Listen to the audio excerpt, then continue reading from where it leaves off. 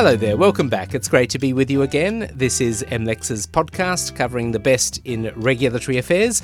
My name is James Panichi and I'm a senior editor with MLEX's Asia Pacific team. Now, you may have heard of the Aldi effect. That is the theory suggesting that when the German discount supermarket moves into your neighbourhood, it usually prompts other supermarkets in the area to lower their prices.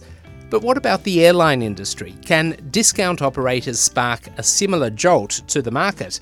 Well, the US Department of Justice believes so, which is why it has teamed up with 6 state attorneys general, as well as the District of Columbia, to ensure that a partnership between American Airlines and low-cost carrier JetBlue doesn't go ahead. And as we'll hear, there's a lot at stake here. In fact, it has become the showcase trial for regulators' fight against industry concentration. Luckily for us, our New York-based M&A correspondent Serafina Smith has been following the trial, and Flavia Fortes, MLEX's global head of mergers, has also been making sense of it all, and they both join me now. Okay, so Flavia, the DOJ has referred to the case as unprecedented. What aspects of this case was it referring to?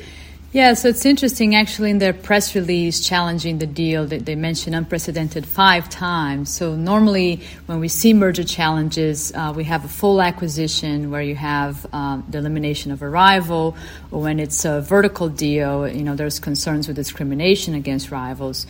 And generally, joint ventures and partnerships are viewed as pro-competitive, as bringing synergies.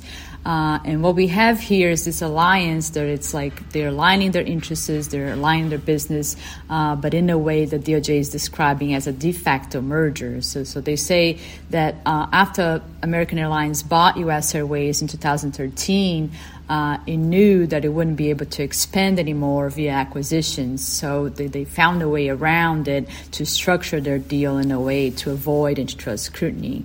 So DOJ is alleging that it will harm consumers in the New York and Boston areas, and then also because of the alignment of interests that JetBlue won't be interested in competing across the country. So it's an interesting case to see if the administration will be able to fight consolidation in the industry. I mean, we see that this is the top 4 companies have 80% of the market.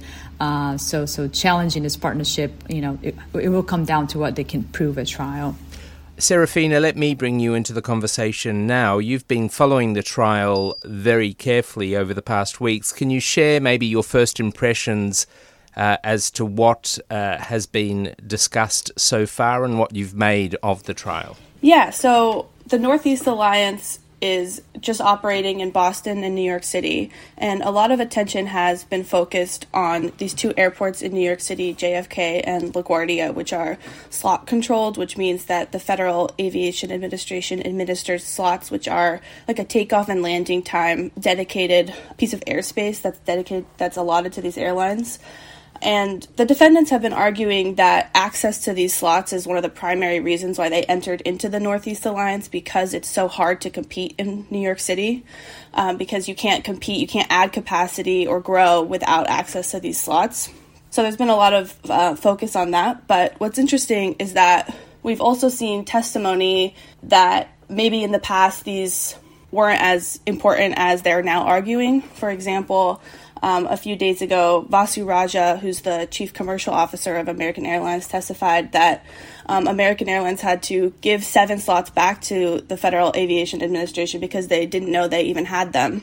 They said it was an accounting error after the 2013 merger, but that's something that they've talked about. And also in 2011, U.S. Airways, before it merged with American Airlines, did a transfer to Delta Airlines where they gave 265 slots at LaGuardia, which is New York's smaller airport, to Delta. And there's been a lot of focus in the trial now about Delta having the leading position at LaGuardia and how JetBlue and American Airlines need this alliance in order to combat this competition from Delta.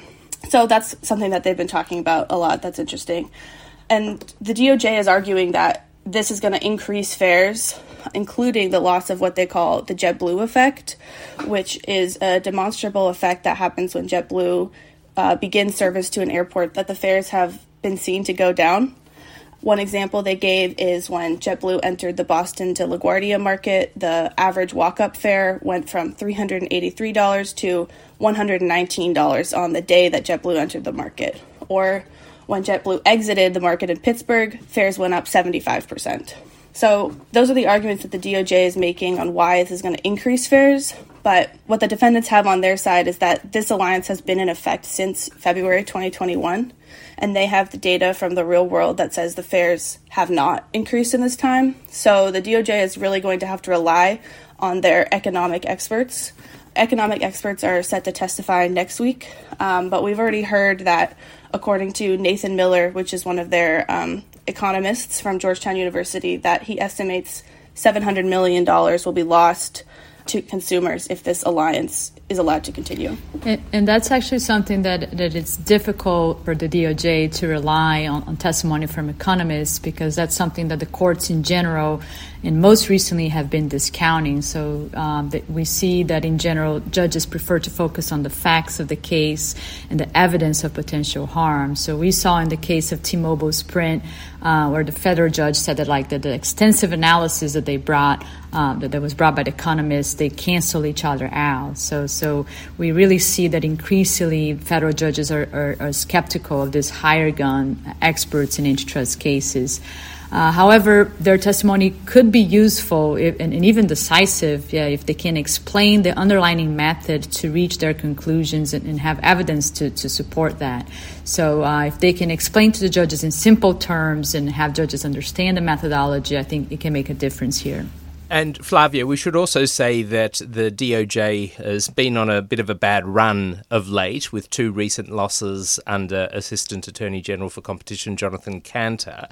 So they need a win here, right? Yeah, no, certainly. Last month we saw that DOJ lost its challenge against United Healthcare acquisition of Change Healthcare. And in that same week, a federal judge also sided with the companies in the matter of U.S. Sugar, Imperial Sugar.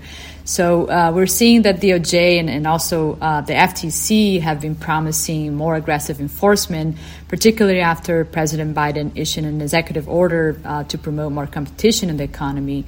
But what we see here is that this is a hard task, a hard thing to do, because the agencies are still bound by the courts. So they need to prove their cases to the federal judges. Now, this trial is also interesting because it's having an impact, presumably, on the pending JetBlue acquisition of Spirit Airlines. Serafina, what do we need to know about that? I think what's interesting about that is that if the DOJ were to lose this trial and the Northeast Alliance would go into effect, that JetBlue and Spirit would then have a tougher burden to show that they are not anti-competitive with this added consolidation that JetBlue will have in the Northeast. JetBlue have said that the reason that they're interested in the acquisition is to expand JetBlue service outside of the Northeast. Spirit Airlines has more service in the rest of the country, but it's definitely going to be an uphill battle for JetBlue and Spirit, if this were to go through, for them to prove that the deal is not anti-competitive.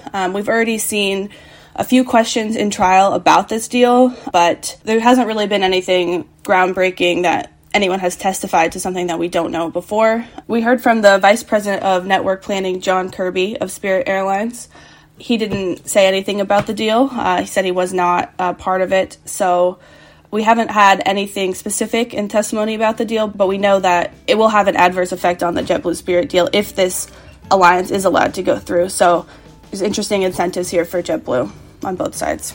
Flavia and Serafina, thank you so much for your coverage of this fascinating deal. It's been great talking to you both today. Thanks, James. Thanks, James.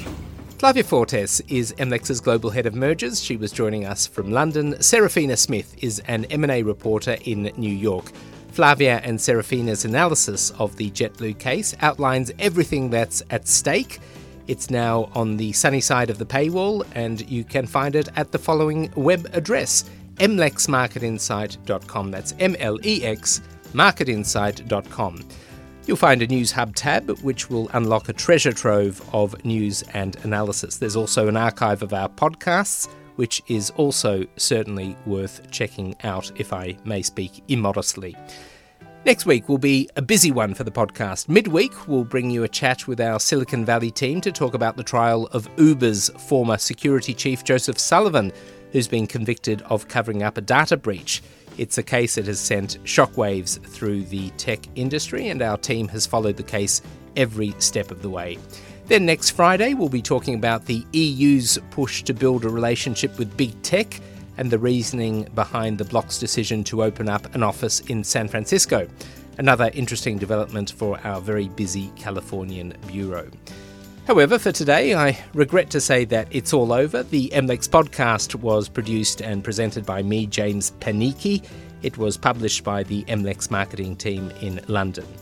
And from me and everyone here at MLEX and LexisNexis, thank you for your company. I'll see you again soon. Bye for now.